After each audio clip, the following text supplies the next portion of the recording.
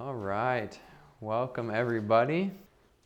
We're looking at Lesson 30 in our series tonight. This is the gift of prophecy, Lesson 30, Three Angels series.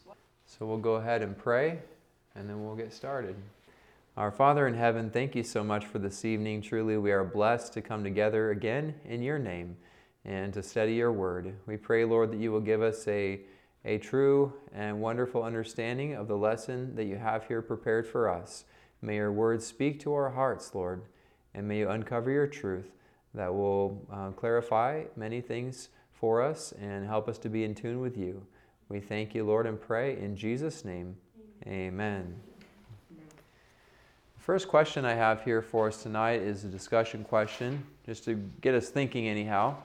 And it says, have you ever been given an important message to tell somebody, and what was it like? It was nerve-wracking because it was bad news. Okay. So you had some bad news, and yeah. Nerve-wracking. That's the hardest, isn't it? It is hard. That is the hardest, when you have bad news. You don't know how to say it. You feel bad about having to say it, right? But the flip side of that is good news is you can't hold it in. You're just like, oh, when they're going to show up, I really want to see them. I'm itching to see them. Sure. So when it's good news, you really want to tell people. Absolutely. So even bad news is important to tell, isn't it? It is. Even if that's a little bit hard to communicate, it's still important to tell. The follow-up question kind of relates to that, and it says, can truth ever be difficult for us to hear? Should we still submit to truth even if it is difficult to hear? Yes. Yes. One example is if the doctor says, you have cancer. Should he tell us that we have cancer if we do have cancer? Or he'll be like, you're fine, don't worry about it. Yeah, just go home, you'll be fine. That would be a lie, wouldn't it? That just wouldn't be true. So even though he might have some really bad news for us, it's still important that we understand and we know what the truth is. So our response to that is that we should be receptive of the truth even if it was difficult to hear. And that's just a fact in life, that we need to be able to listen to the truth, even things that might seem difficult to us in our current situation, whatever that might be. So God wants us to hear His messages, and He wants us to tell His word faithfully, even if it's difficult sometimes for people to hear. And this has really been the mission of the prophets throughout the Bible. The mission of the prophets throughout biblical history has oftentimes involved some difficult things to share, some difficult things to hear. So when we look at this study, the gift of prophecy, we're going to explore what the Bible says about biblical prophets, looking from the book of Revelation and the three angels' messages, and seeing what things we need to know about these last days. Definitely the Bible gives us some very clear points of things that we need to know. So Revelation 1, verses 1 through 3 is where we find the introduction to the book of Revelation. We also find the gift of prophecy mentioned here very clearly. So, Revelation 1, verses 1 through 3, who can read that for us? The revelation of Jesus Christ, which God gave unto him, to show unto the servants things which must shortly come to pass.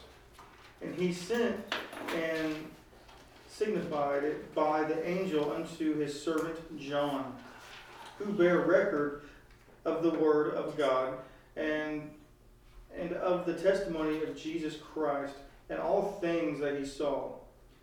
Blessed is he that readeth, and they that hear the words of this prophecy, and keep those things which are written therein, for the time is at hand. All right. Yes, thank you very much. So there are some very important points that we want to understand from this passage, this opening passage to the book of Revelation. First of all, it's the revelation of Jesus Christ. And it's something that Jesus actually reveals. That's what the word means, to reveal something. So it's not something that's hidden, but something that's revealed. So the Lord wants to reveal things to His people, and He reveals it through His prophets. because He wants to give us a message that's going to help us to go on the right track. And so the Bible tells us that this is the revelation of Jesus Christ, and it says that God gave it to Him, meaning the Father. We know that Jesus is also divine, but here it describes the Father. God the Father gave this message to Jesus Christ. And it says to show unto His servants things which must shortly come to pass. God wants to show us because it will lead us in the right direction.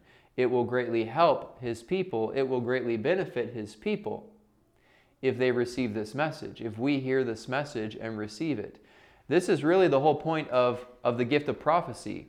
It is God communicating a message to mankind through His chosen servants, through His chosen vessels. It's very important that that message is not intercepted.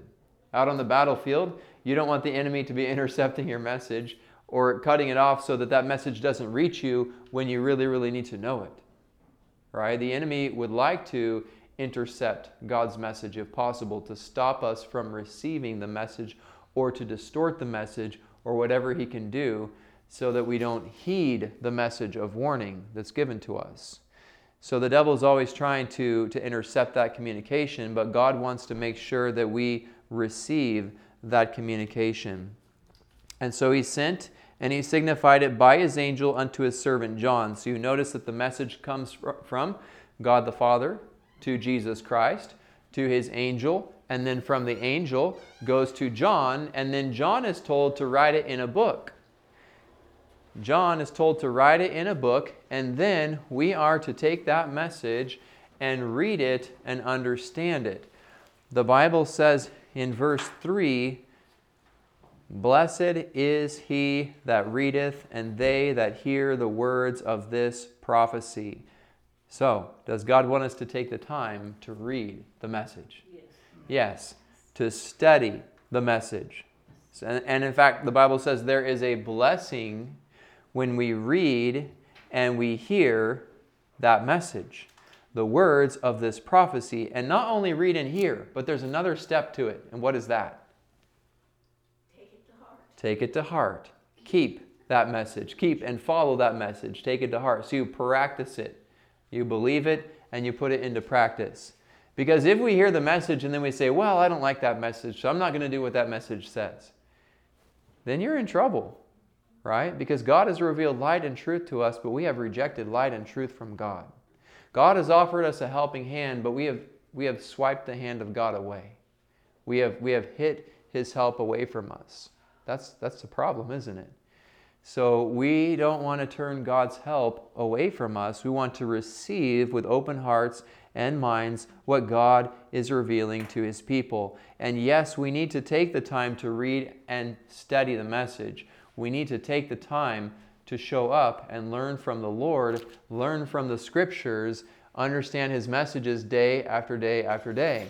There is a personal part that we have to do. Nobody else can do it for us. We ourselves have to make that choice so that we can learn the message that God has been sharing. Now, the Bible also tells us something here in verse 2. It mentions John, who bare record of the Word of God. So the prophet John bore record of the Word of God and of the testimony of Jesus Christ.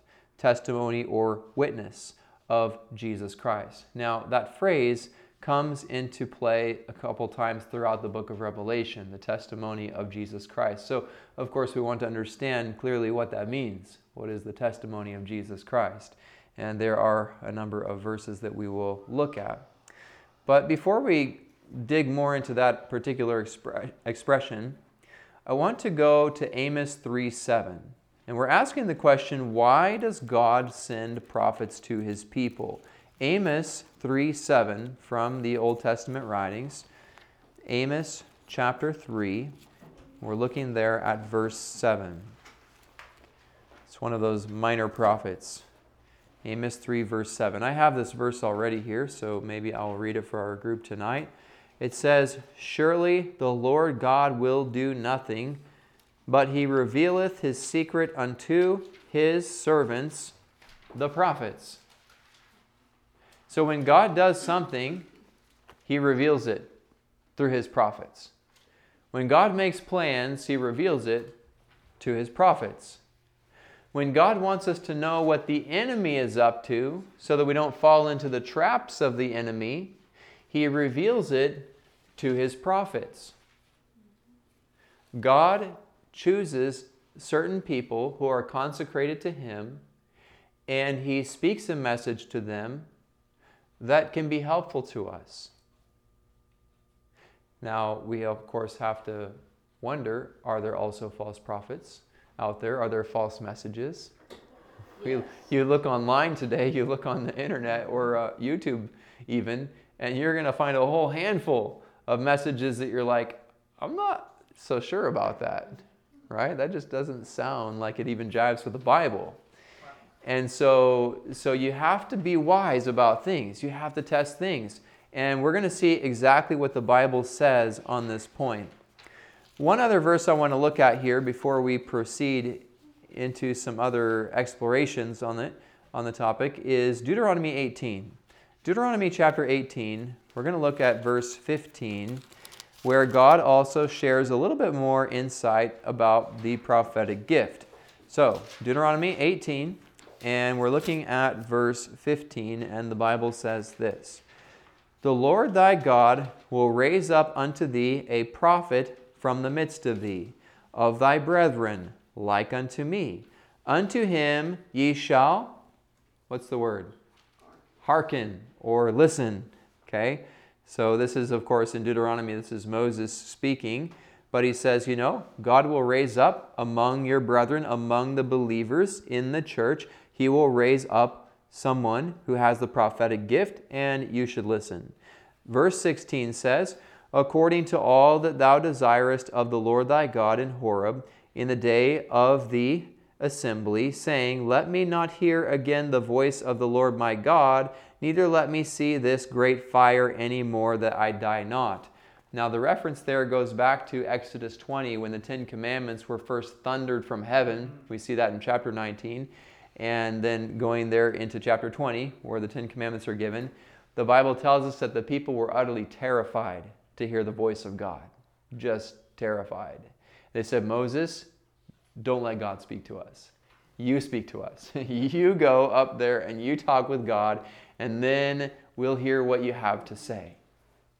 So God chooses specific persons to communicate his message through, so that we are not utterly terrified by the power of God.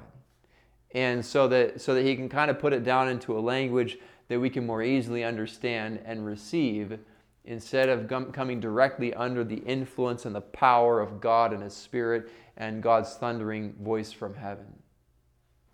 I'm glad he puts it in a simple way for us, so that it's not overpowering or too hard to receive the message.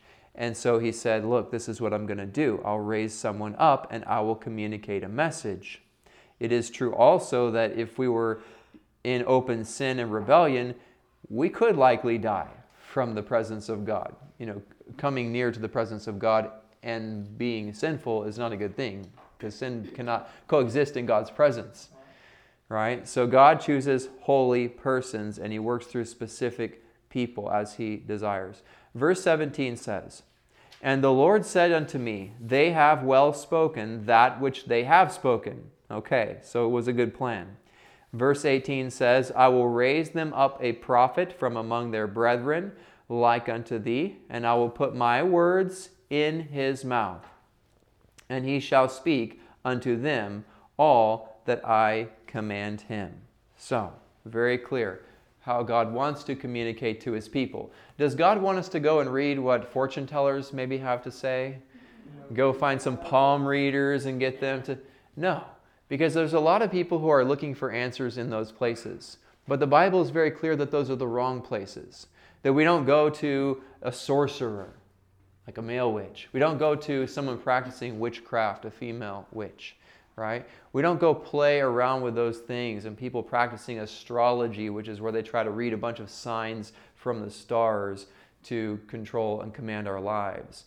There's people reading horoscopes all the time, trying to get some insight into their day, into their life, their future. The Bible is crystal clear that those sources are from the dark side. That God himself does not use any of those channels. And he does not want us to play with those channels, because if we are, then we're playing with evil spirits and demonic forces. God does not want us to go there. He says, look, if I'm going to talk to you, I am going to talk to you through my chosen vessels, through the prophets, and you will receive my word, my written word. They will communicate the word of life to you. So that's very clear, and that's very important that we understand that, the channels that God himself chooses to use. Now let's turn over to Matthew 24 and verse 24, because here Jesus gives us a warning that we all need to hear. This is Matthew 24, verse 24, and the Bible says in this verse, "For there shall arise false Christs and false" what? Prophets. "False prophets, and shall show great signs and wonders, insomuch that, if it were possible, they shall deceive the very elect." Okay. That's pretty dangerous, right? That if possible, even the very elect, those who are the most knowledgeable, walking the most fervently, the closest with God as they can. And Jesus says, look, if possible, they could deceive even the very elect. So very, very deceptive how Satan will come. Notice there's false Christs and false prophets. Did Jesus say that there will be no true prophets here? He didn't say that, did he? He said there will be false prophets. Now, you think about this. A false prophet is obviously a counterfeit prophet. You're not going to counterfeit something that there's not a genuine of, right? How many people are making counterfeit $3 bills right now? Anybody out there making counterfeit $3 bills? You're like, I don't think anyone would believe it. Why not? Because maybe there's not a real $3 bill to begin with. We don't use $3 bills here in the States. So he's not going to counterfeit something unless there could potentially be a real one. And that's the danger. Jesus says, watch out for the false prophets, because there will be counterfeits to God's genuine gift that the Bible speaks about. There will be counterfeits. We all have to watch out for those counterfeits. And we want to follow in God's way and make sure that we don't receive a message from the enemy, right? That's how Satan wants to get us. He wants to give us either a message from the enemy, or he wants us to cut off and refuse a message from God. Because either way results in darkness, doesn't it? If we don't get God's message, if the devil can make us to reject God's message, then we're in trouble because we've rejected light, and we lose the benefit of the light. And if the devil can get us to believe a false prophet, then he gives us a false message, which will lead us down the wrong path. A message that pretends to be light but is not light and leads us in darkness. So those are the two dangers, the two errors. And Jesus says, you need to know the truth. Beware of false prophets, but beware also that there is such a thing as a real gift, a genuine gift. Let's go over to 1 John 4 and verse 1, where the Apostle John deals with this question of prophecy. 1 John chapter 4 and verse 1. It's just before we get to Revelation that you can find those little books of John, the letters of John. So who would like to read that for us? 1 John, and I think I said chapter 4. Yep, chapter 4 and verse 1. Beloved, believe not every spirit, but try the spirits whether they are of God, because many false prophets are gone out into the world. Thank you very much. Okay. You know, there's a lot of people that think in the New Testament that there wouldn't be any true prophets. They say, well, the law and the prophets were until John, and so after John, there's no true prophets. And that statement Jesus made about John the Baptist. And yet, if we look after John the Baptist, there were other true prophets in early biblical history, in the early church. Because the Apostle John wrote the book of Revelation, he was a prophet, at the end of the first century. We're talking AD 90, AD 96 for the book of Revelation. There are other prophets like Agabus and other persons mentioned in the book of Acts with the early church who were genuine prophets, true prophets. So the Bible was not saying, Jesus was not saying, oh, that there won't be the gift of prophecy.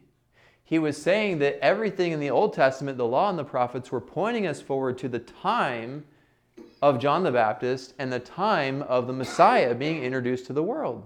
The Messiah is Jesus. And so that's what he was saying. He's talking about the law and the prophets were pointing unto John. They were leading up to this very crucial time in history. All of the Old Testament writings were pushing us up to look at Jesus. That was the point that Jesus was making.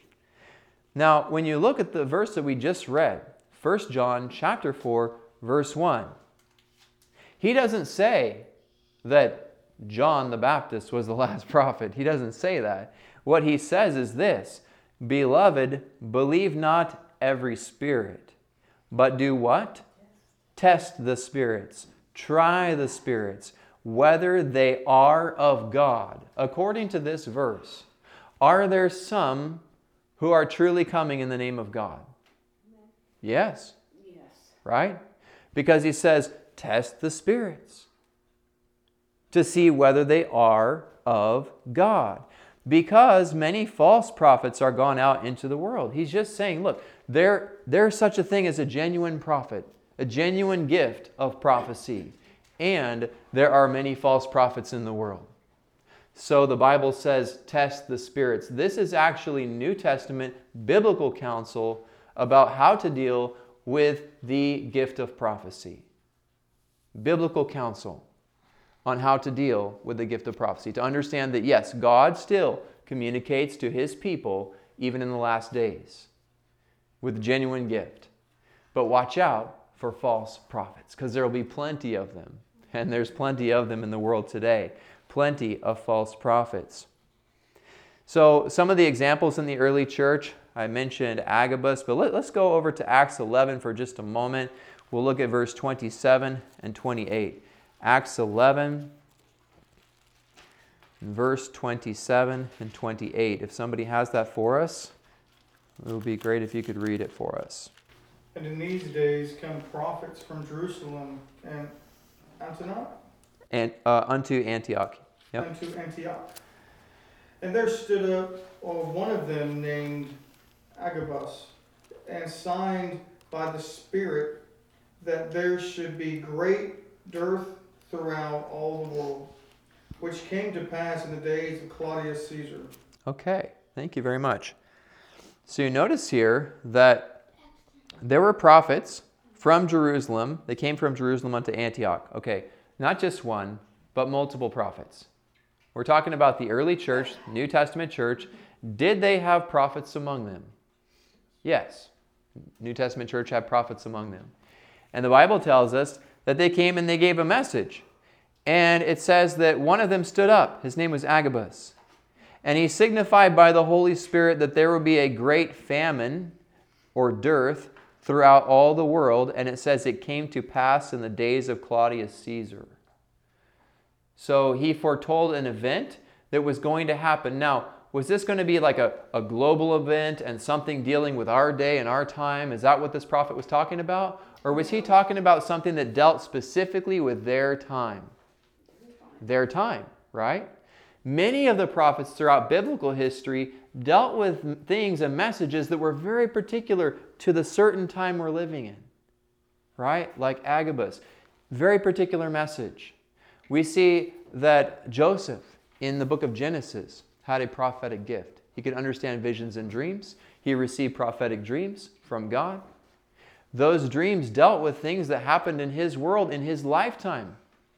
They did not deal with things happening today, right? We have the apocalyptic prophecies in Daniel and Revelation. Those are very, very big. Those are global events that deal with long ages of history, even the days we're living in right now, prophesying about the second coming of Jesus. So the scope of message varies between prophets. You know, what was their message and mission about that God gave to them? because there were those who simply had a message that was very important for the time that those believers were living in. So what we have from some of these biblical prophets like Daniel and John was something that deals with long ages of time and the final events of history. But most of the Bible prophets, if you look at their message, they very much dealt with the times that they were living in. A lot of times they had to rebuke sin, set people straight, set them on the right path, try to turn Israel back into God's way because they were disobeying God's word, breaking all kinds of things, turning away from the commandments, breaking the Sabbath, worshiping idols, all sorts of things. And the prophets pointed people back to the word of God. Very important mission. They were helping to lead God's people in the right way. Now, we also find in chapter 13 of Acts, in verse 1, another mention. Who can read that for us? In the church at Antioch, there were prophets and teachers. And they mentioned Barnabas, Simeon called Niger, Lucius the Syrian, Manaen, who have been brought up with Herod, the Tetrarch, and Saul. Okay, thank you very much. So the Bible says in Acts 13:1, it says that there were in the church that was at Antioch certain prophets and teachers, as Barnabas and Simeon, that was called Niger, and Lucius of Cyrene, and Manaen. So the Bible mentions several persons here, even Barnabas. It says that these guys were prophets and teachers. So, did the early church again have some prophets? Yes, they did. They absolutely did. Now, I also want to look for just a moment at Acts 21 and verse 8. Acts 21 and verse 8 gives us another picture of what was happening in the early church with the prophetic gift. Acts 21, beginning from verse 8. And the Bible says, "And the next day we that were of Paul's company departed, and came unto Caesarea. And we entered into the house of Philip the evangelist, which was one of the 7, and abode with him. And the same man had 4 daughters, virgins, which did" what? Prophesy. And as we tarried there many days, there came from Judea a certain prophet named Agabus. So there we see Agabus again, right? So even this guy, Philip the evangelist, he had how many daughters? 4 daughters, right? Verse 9. And it says that they prophesied. So here we have even females that could have the gift to prophesy in the New Testament. And that's not the only example. Actually, there's a number of examples. So we need to keep in mind, what does the Bible present to us? What did it look like to have the gift of prophecy among the believers, helping the church somehow by their testimony, by the counsel that God gave unto them? I want to look at another question here. Does God promise that there would be prophets in the last days? Does He actually say that the prophetic gift will be with His church, with His people, even in the last days of Earth's history? We're going to turn to Acts chapter 2. Acts chapter 2 quotes from an Old Testament prophet. Acts chapter 2. Prophet Joel actually mentions his prophecy, quotes from his prophecy. But let's take a look at Acts 2, verse 17 and 18. Can we please have a volunteer who can read that? "And it shall come to pass in the last days, saith God, I will pour out my spirit upon all flesh, and your sons and daughters shall prophesy, and your young men shall see visions, and your old men shall dream dreams. And on my servants and my handmaidens I will pour out in those days my spirit, and they shall prophesy." Okay, thank you very much. So the Bible says here, and notice that he's quoting from the prophet Joel. Verse 16 mentions that it was spoken by the prophet Joel. It says that it will come to pass in the last days that I will pour out my spirit upon all flesh, and your sons and your daughters shall prophesy.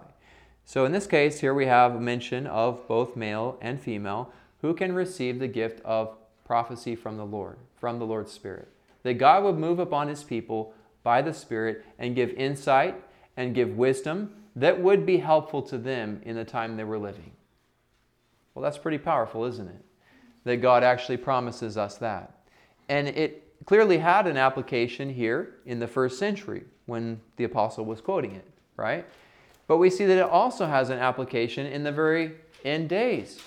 Because why would God's work finish with less power than it started? Can you imagine that? Like at the time of history, if you look at the Bible, there's coming in this world a time of trouble such as never was. Okay? The most difficult time in history for God's people is coming upon the world, still future. What does that mean? That means that Satan has saved his worst troubles for the world until the end of the world, right? So you think God is going to give like all of his gifts and blessings to the early church, and then he's going to say, you know what? I don't know about that last day church. I'm not going to give them anything. They can just go at it on their own. While Satan's turning up the heat to the highest point, I'm going to leave them. You think so? I don't think so, right? The Bible says that in the last days, God would pour out his Spirit upon his people. Sons and daughters will prophesy. Young men will see visions. Old men will dream dreams.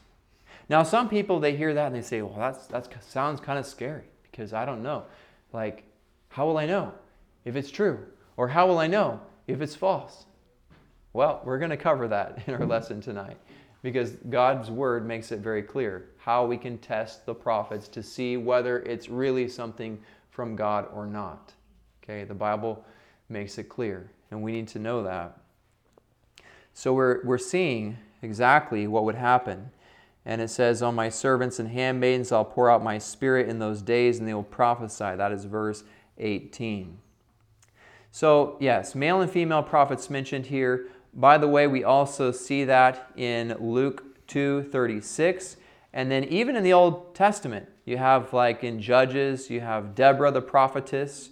You have mention of other female prophets in Kings, and I put this in the notes here so that you can look them up. I'm going to point out the one example in Luke 2:36, and then we're going to go to the next point. So Luke 2:36 in our Bibles, it says this.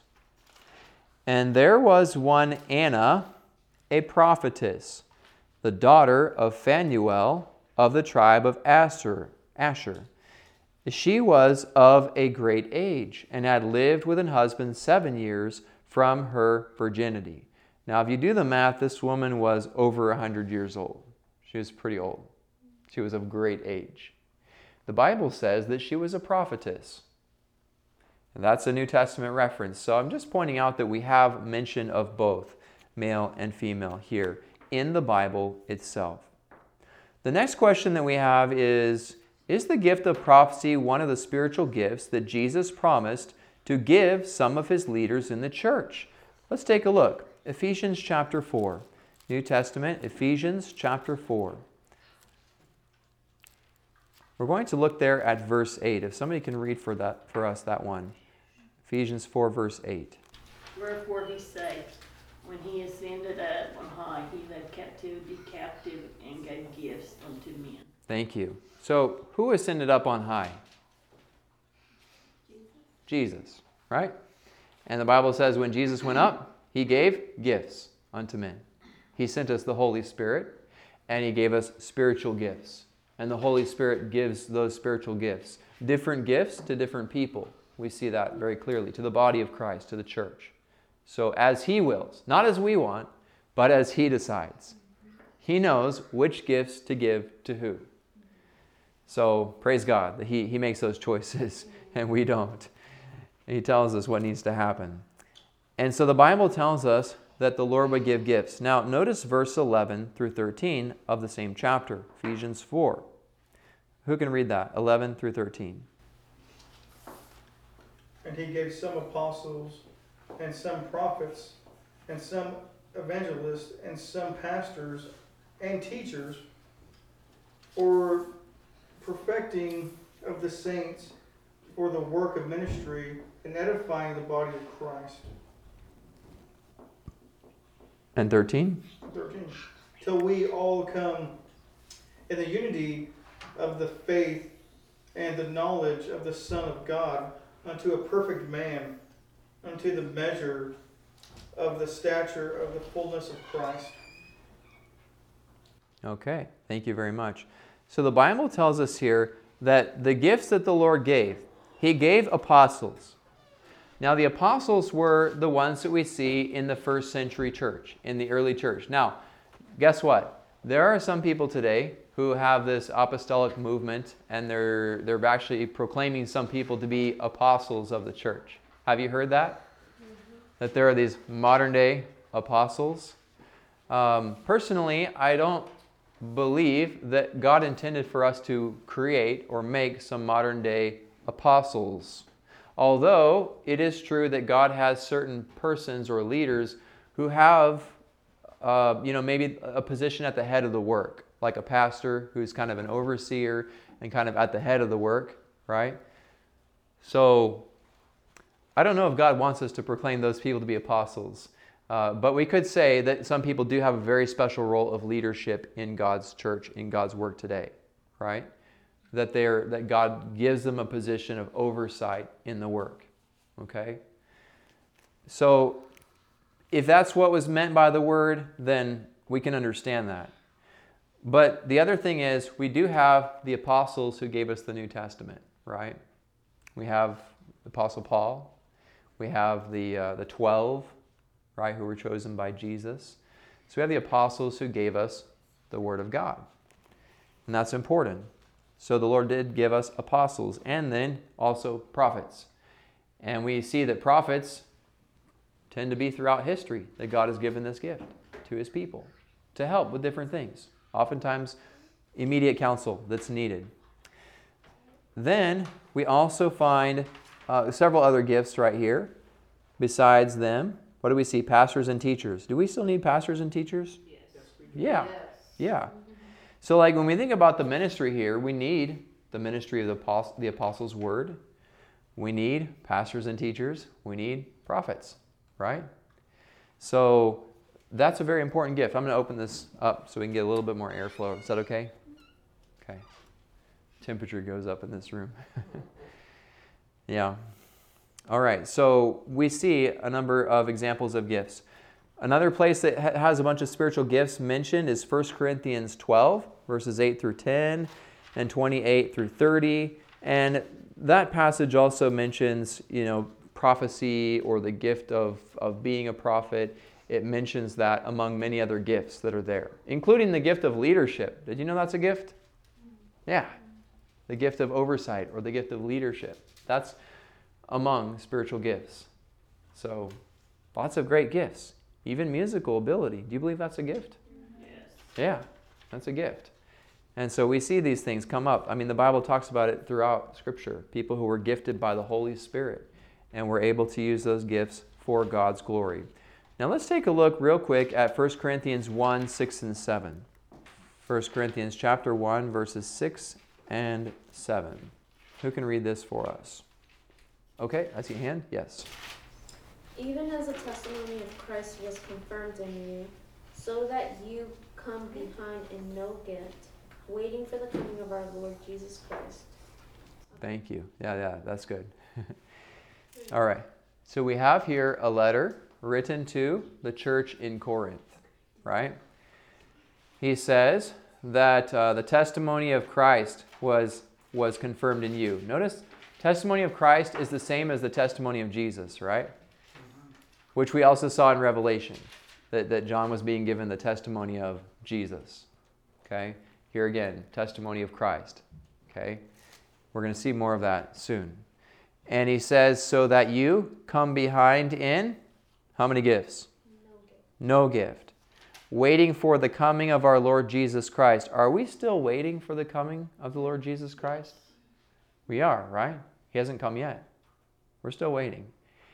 Does the Lord want us to come behind in any gifts as we await the second coming of Jesus? He doesn't want us to come behind, right? He says that you come behind in no gift as you're awaiting the coming of Christ. So he could say that to the church in Corinth, but those words apply to us still today because Jesus hasn't come yet. So God wants His church to have gifts because the gifts of the Spirit help the church to prosper. It helps the church to do well. So we need those gifts. We need those gifts, and that includes the gift of prophecy. Now, we're going to look at some other points to understand better this gift. We want to be sure that we understand the true gift and not the false. Notice here 1 Thessalonians 5, 19 through 21. 1 Thessalonians chapter 5, beginning with verse 19. If we have a volunteer, you can read that for us. Quench not the spirit, despise not prophesying, prove all things and hold fast that which is good. All right, thank you very much. This is a very important passage that a lot of believers overlook today. Just pretty much toss aside. Don't even think about it. Okay? The Bible says here in verse 19, quench not the Spirit. That's the Holy Spirit, right? In other words, don't close off the Holy Spirit. Don't try to shut down the work of the Holy Spirit. How many people today want to just shut down the Holy Spirit? Say, well, I don't know about spiritual gifts, and I don't know about any of these things, right? Because we get afraid, like, oh, well, we just know what we know. We don't want anything else.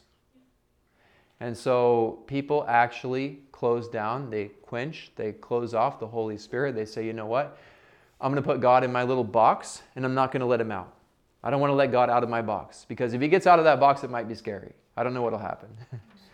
And so people are trying to close down God. They're trying to quench the Holy Spirit, as if they were the Holy Spirit or God, as if they knew better than God. God says, don't do that. New Testament teaching says, do not quench the Holy Spirit. Don't try to put God in your little box and keep him there, because he doesn't belong there, right? So let God speak from his word. Believe what the word says. And it tells us there, verse 20, that's 21, despise not prophesying. That verse. How many people, as soon as you mention the word prophecy or prophet or prophetic gift, they're like, whoa, wait a second here. I don't think so. There can't be any such thing. Okay? The only prophets that I know of, they were just in the Bible, and God didn't send any other prophets since he wrote the Bible. A lot of people today have that belief in churches. And what is it that automatically results from that belief system? Despising prophecy. He says, despise not prophesying, right? Don't quench the Holy Spirit, and then despise not prophesying. But then he tells us what we should do. What does that say? In verse 21. He says, prove all things. Or in other words, test, right? Test all things. Hold fast that which is good, right? So we are called to test all things. In other words, you can't be lazy about this. You have to be a discerning Christian. You have to be able to put something to the test and know for a fact if this is of God or not of God. Go ahead, put it to the test. You have to be a thinking Christian. There's no way around it. If you want to be a biblical Christian, you have to be a thinking Christian. You have to be a prayerful Christian. You have to be a discerning Christian. You have to not despise when God wants to do something. You got to listen to the Holy Spirit, right? Very important. So it says test everything. And then it says hold fast or keep that which is good. That means there's something good coming that God wants to give us. Something good. Don't let Satan intercept what God is giving to us that is good. Amen? God wants to give something good. Do not let Satan intercept. God's throwing the football, and Satan catches it and says, no, you don't want this. It's not good. Yeah, not good for him, right? It's not good for him if you know it and if you believe what God is trying to tell you. So he's trying to intercept. He's trying to stop the message from getting to us. God says, do not despise prophesying, do not quench the Holy Spirit, but test everything and hold on to what is good. If we want to be a biblical Christian, we have to believe these words and live by these words. We have to. Listen to God and test everything. Now we might be starting to wonder, okay, we need to test it, but how do we test it? I'm going to show you that pretty soon. But I want to show you one other thing before we get to that question, okay? And that is the book of Revelation. A couple verses in the book of Revelation. Let's turn to Revelation 12, verse 17. Revelation 12 and verse 17. Okay. Then the dragon was enraged at the woman and went out to make war against the rest of his offspring, those who obey God's commandments and hold to the testimony of Jesus. Thank you very much. Okay, so we have this church. We've learned about this church, the true church, the pure woman in Revelation 12 versus the harlot woman in chapter 17.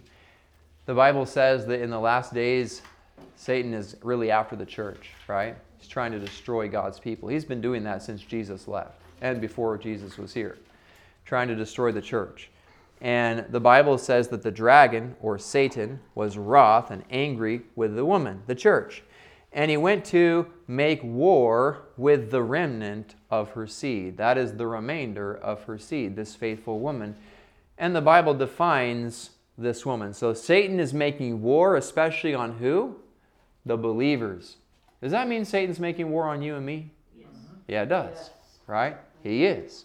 He's making war on us. So we're at war, aren't we? We're at war.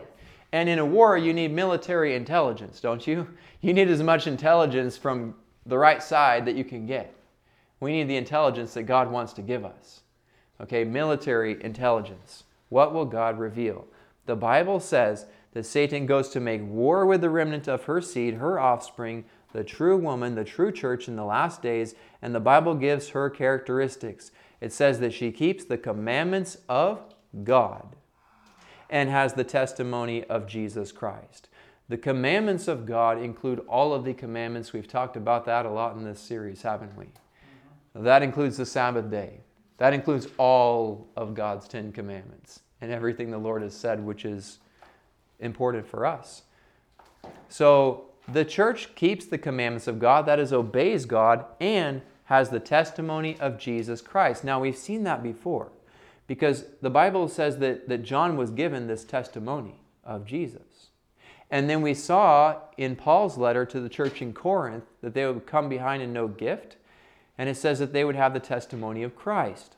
Okay, the testimony of Christ, testimony of Jesus, the testimony of Jesus Christ. It's the same thing. But what exactly is it? Revelation defines what that is. So, let's take a look at chapter 19. Chapter 19 and verse 10. Revelation 19, verse 10. Who can read this verse for us? And I fell at his feet to worship him. And he said unto me, See thou do it not. I am thy fellow servant, and of thy brethren that have the testimony of Jesus. Worship God, for the testimony of Jesus is the spirit of prophecy. Thank you very much. We're getting a lot closer here, right? The Bible's defining for us what this is all about. So this is the angel who gave to John the book of Revelation, who revealed these things from God to him. And when John saw the angel, he was like, wow, look at that angel. It's amazing. It's glorious. It's beautiful. It's powerful. And he's like, I'm going to worship. He was like going to bow down and worship this angel. And the angel says, wait, stop. I'm just an angel, right? I'm not God. I'm one of your brethren, just like you, even if I have like wings and I'm shiny, right? So he says, don't worship me, worship God. That's what the angel told him.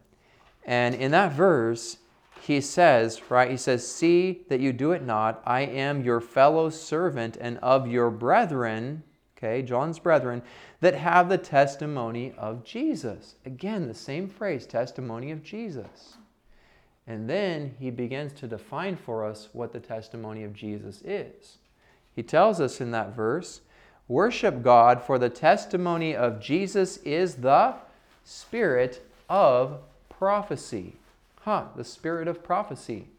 In other words, it is the gift of prophecy through the Holy Spirit. It's the spiritual gift of prophecy. That John was a prophet and had the spiritual gift of prophecy. And the angel who was given the prophecy to tell to John, he was also doing a prophetic work. having the spirit of prophecy. The Holy Spirit revealed, God revealed to him this message and said, hey, go tell John this message. So it was the spirit of prophecy, the gift of prophecy. The Holy Spirit was at work. And John was listening. He was not quenching the work of the Holy Spirit. He was listening. It's like, okay, I want to know more, right? Tell me more. So God's church in the last days not only keeps the commandments of God, but has the testimony of Jesus, which is the spirit of prophecy, the gift of prophecy. God's people, God's church in the last days must be keeping all of God's commandments and have the gift of prophecy. And of course, that would begin right here with the biblical prophets, right? And the messages. Like the three angels' messages are a gift of prophecy, right? It's from the Spirit of God. And God wants to teach us those prophecies and have us proclaim those prophecies in our time to our generation, right? There's a special work there, a prophetic mission that is built upon prophecy and the prophets. This is one of the fulfillments of that gift that the church must have in the last days. We must keep His commandments and have this gift and share the gift of prophecy, the message of prophecy, right? But there's more to that. Notice, let me turn over to chapter 22, verses 8 and 9. Who can read for us this one? Revelation 22, verses 8 and 9. John, I'm the one who heard and saw these things. And when I had heard and seen them, I fell down to worship at the feet of the angel who had been showing them to me. But he said to me, do not do it. I am a fellow servant with you and with your brothers, the prophet, and all who keep the word of this book. Worship God. Thank you very much. The situation here in chapter 22 is very similar to the one from chapter 19. It's almost an identical situation. It's a different situation, but what happens is pretty much the same. John is overcome. He wants to bow down and worship this angel, and the angel says, no, don't do it. Don't do it. And then he says this. He says, I'm of your brethren, the prophets. John was a prophet. The angel says, I'm of your brethren, the prophets. In other words, those who have the spirit of prophecy, those who have the gift of prophecy, those who have the testimony of Jesus, like we read in Revelation 19:10, he says, I'm of your brethren, the prophets, and of them which keep the sayings of this book, worship God. And then he mentions to not seal the sayings of the prophecy of this book, for the time is at hand. So God wants us to understand the message of the prophets. And He tells us that the church in the last days who is faithful to Jesus Christ will have the genuine gift of prophecy, the true gift of prophecy. That they will be listening to God's Spirit. They will be listening to what God has to say. And God will speak to His servants. And He will communicate His message. Now, Daniel in the Old Testament was a prophet, right? Daniel, did he also study the prophets? You read in the book of Daniel, in chapter 9, that Daniel was studying the prophets. He was studying the prophet Jeremiah, right? He was a prophet, but was Daniel like, okay, I've got this message from God, forget everything else that you've read in the Bible because I have a message from God? Did Daniel ever say that? No way. Daniel, the prophet, he said, everything that God has said in the Word is true. Everything that the prophets have said before me is true. Follow all of it. Okay? Daniel pointed people exactly to everything that God had said. Daniel was bound to what the prophets said. He was not going off by himself to do his own thing and proclaim his own message that was different from the biblical prophets. He himself was a biblical prophet. He wrote a book in the Bible. He was given additional light that we are blessed by today. Amen?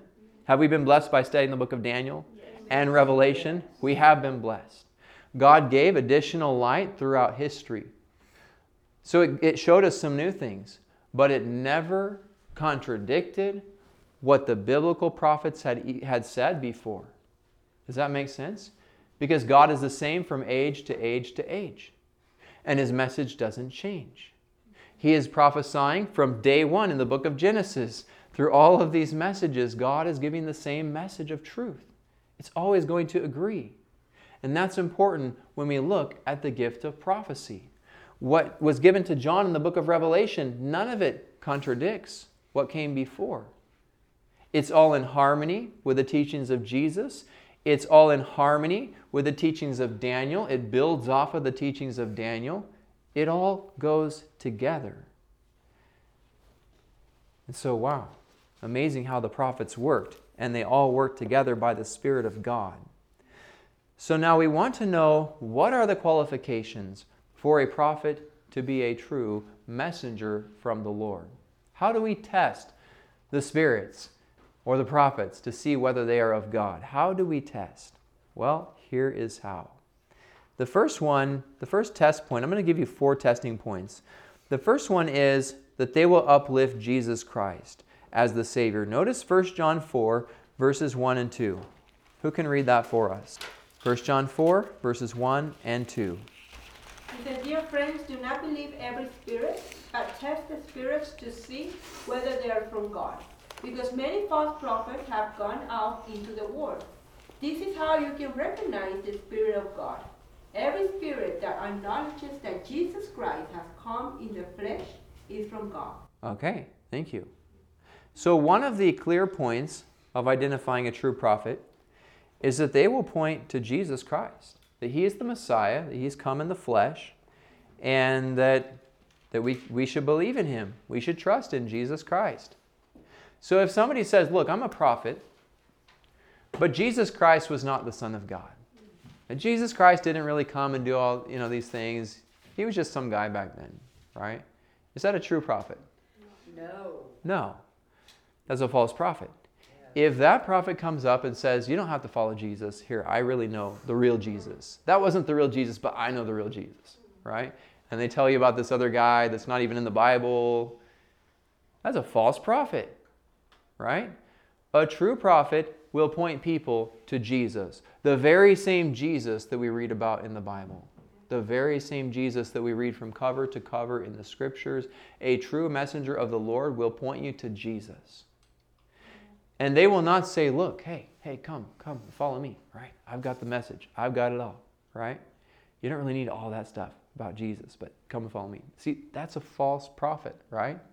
A true prophet is not about themselves. A true prophet is about God, about turning back to God, about understanding what the Bible says. A true prophet will point people back to Jesus Christ as number one. A true prophet will be surrendered to Jesus Christ and know that they are not infallible, right? They're also a human being. Have prophets ever been wrong? Have they ever failed and done wrong? Has a prophet ever sinned? Oh yeah, lots of times. Look throughout the Bible. The Bible says we've all sinned and come short of God's glory. Some people think, oh yeah, I'm a prophet. And they think that they're above the teachings of God, above the law, and they don't sin, or they're walking on angels' clouds or something like that. Okay? No. Prophet is a human being. Okay? And they have faults too. They're not perfect. But they're surrendered to God, and God uses them. And they point people to Jesus as the Savior. And it's not about them, it's about God. It's about Jesus. You see, that's the whole point, that they will point you to Jesus, that whatever they say will not be out of alignment with the Word of God. It will follow what the Word of God says. And that's one of the next points that we have to look at here in the Word. Notice Isaiah 8 and verse 20 from the Old Testament. We'll be finishing up here soon. Isaiah 8 and verse 20. To the law and to the testimony, if they speak not according to this word, it is because there is no light in them. There you go. I recommend, if you don't mind highlighting in your Bible, that you highlight that verse. Memorize that verse. It's a great Bible verse, right? Isaiah 8:20. It says, to the law and to the testimony, if they don't speak according to this word, how much light is in them? None. right? In other words, darkness. Even if they come up and they say something is true, the grass is green, but then they tell you something else that's totally not true, right? That's not according to the Bible. Then you have a problem. It's not a true messenger of God because they're trying to deceive you. A true messenger of God will not be speaking different from the Bible. They're not going to lead you away from the Bible. They're going to point you to the Bible because they don't have anything to hide. Jesus says if people have something to hide, they don't want to come into the light. They want to stay in the darkness. They don't want to come. And by the way, we know that for a fact that the Bible is God's light. The Bible is God's lamp to our feet, right? So somebody who's a true prophet has no problem with the Bible. Read it from cover to cover and study every bit of it, and you will know the truth. A true messenger of the Lord will have no problem with that. Read it all and then see, right? So a true prophet will obey and teach the Bible from cover to cover and will point you and me to the Bible, right? They will point us to the Bible.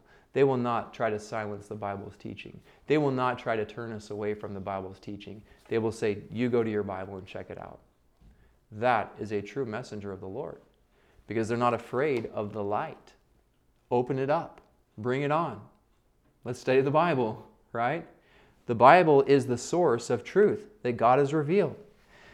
And so we have the Word of God. We have the Bible. The Bible also tells us that the spirits of the prophets are subject to the prophets, and I've kind of mentioned that already, how Daniel was subject to the prophets before him. I'm quoting to you from 1 Corinthians 14, verses 32 and 33. We don't have to go to that right now, but it is in your notes. So if you don't have notes yet, make sure you get some notes before you leave tonight. But that verse is there, and you'll be able to look it up. But it teaches that the spirits of the prophets are subject to the prophets. If they are a genuine prophet of God, they are surrendered to this book. They're surrendered to the Word of God. They're not going to depart from it, okay? If they're really from the Lord, because this is from the Lord, right?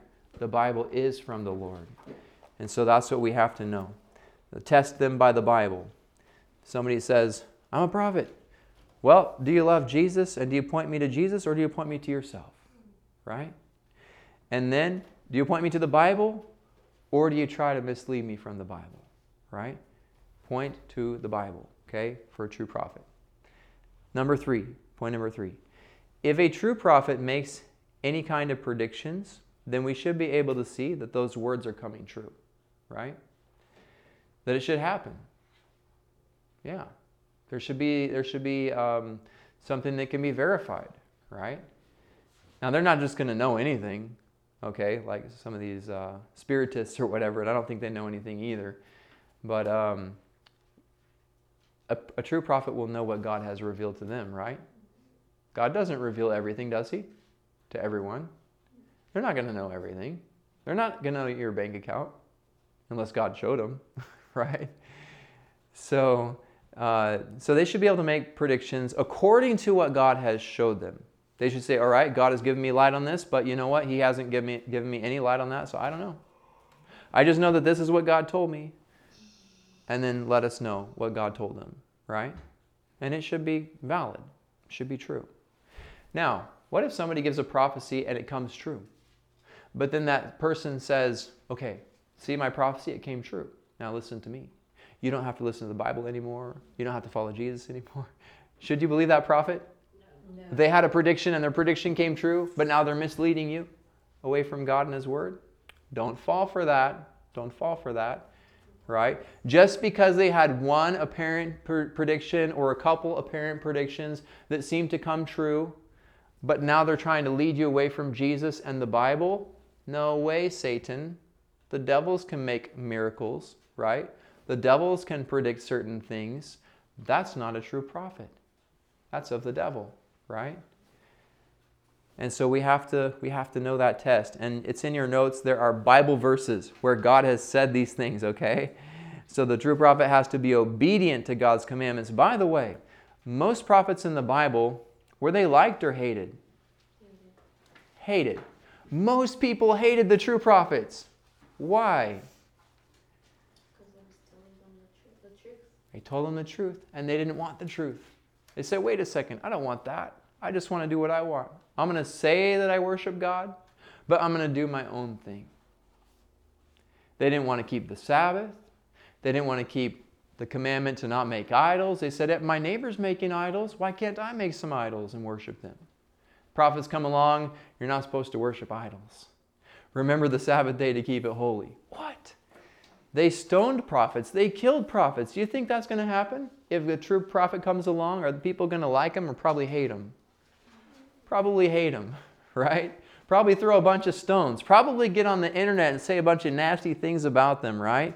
I hate that person. They're not a prophet because they said this.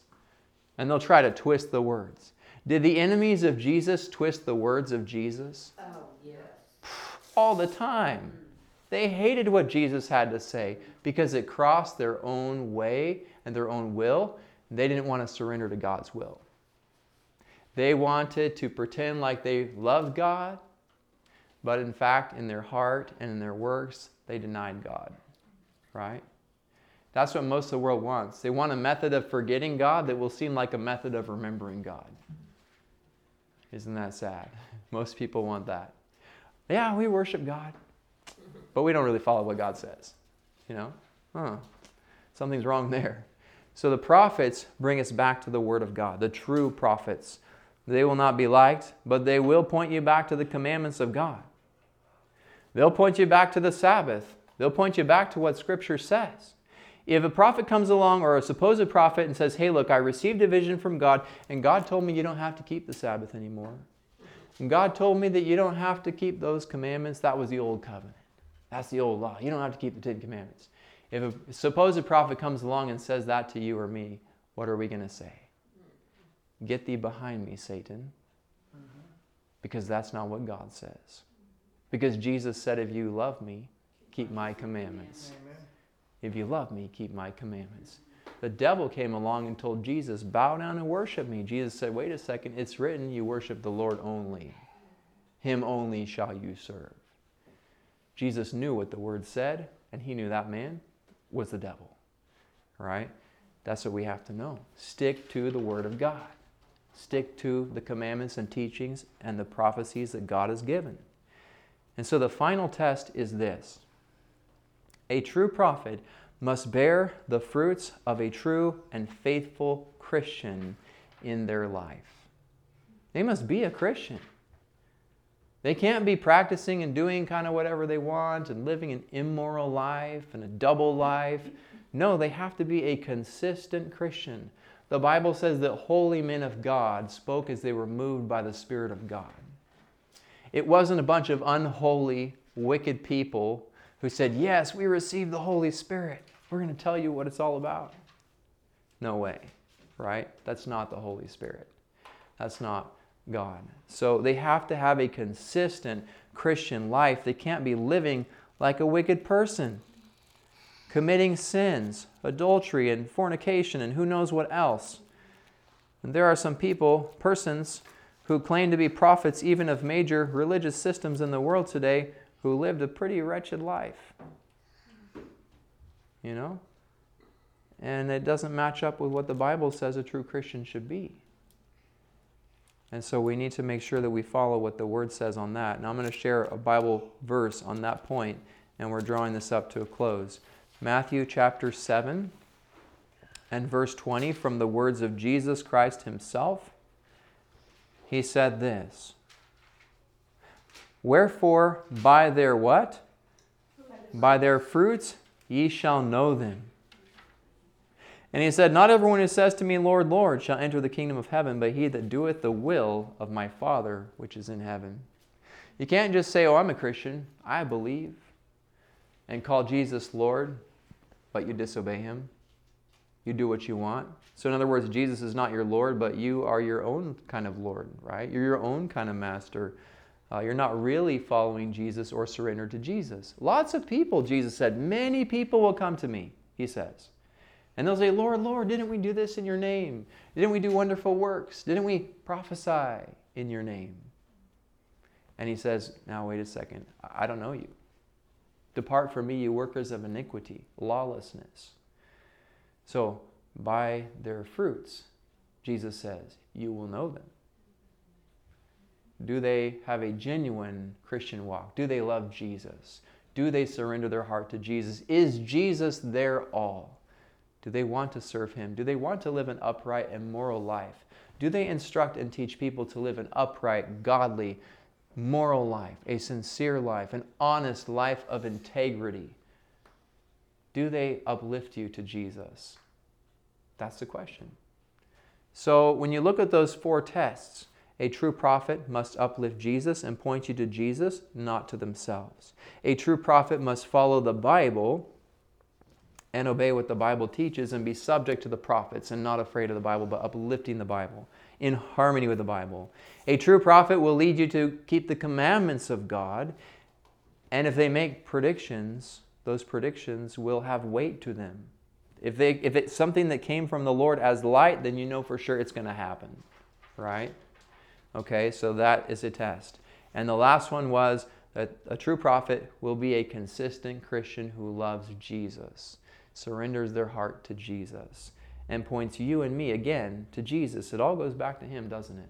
It goes back to the truth of God's Word. So these are the tests that we can utilize to understand if somebody has a true prophetic gift or if they're working for the enemy.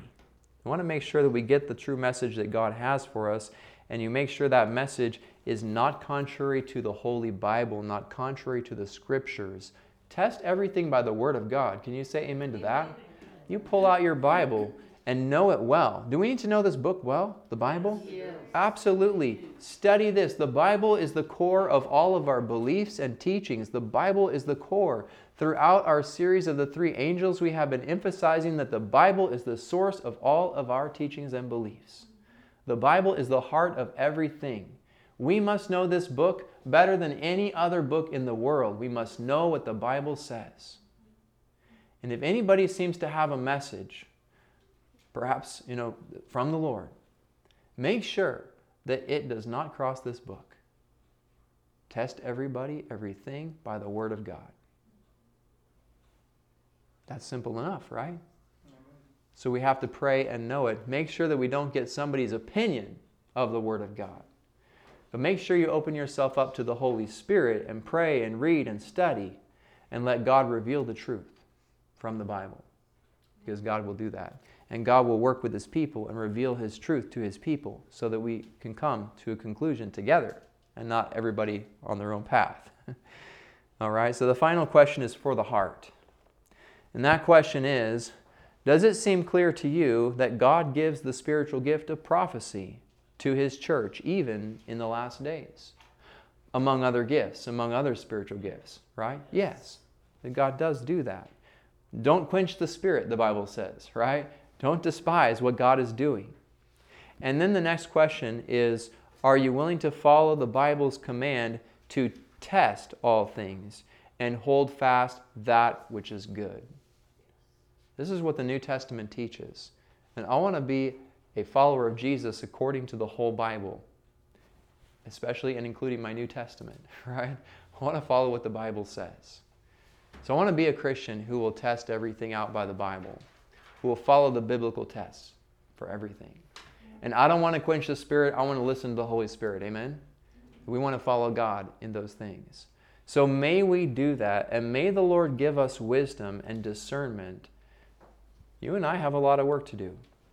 We need to get busy on reading prayerfully and studying the Word of God, because God has a lot of truth for us. And God's servants, whether pastors or teachers or prophets, they're going to show us things that are deep in the Word of God, right? They're going to help us to grow deep in Jesus. What we read tonight in Ephesians chapter 4, we probably should read it again and think about it. Because the Bible says that if we follow and listen to these messages, God is giving us military intelligence. God is pointing us deep into His Word. He is pointing us deep into a relationship with Jesus Christ. He wants us to grow strong. He doesn't want us to be weak little pushover Christians who Satan can just blow over and you'll fall over. He wants us to be strong. The message of the prophets, the message of the pastors and teachers that God sends to His church, listen, hear, check it out by the Bible. And if it makes sense in Bible light, embrace it according to the leading of God's Spirit, according to the Bible. Okay?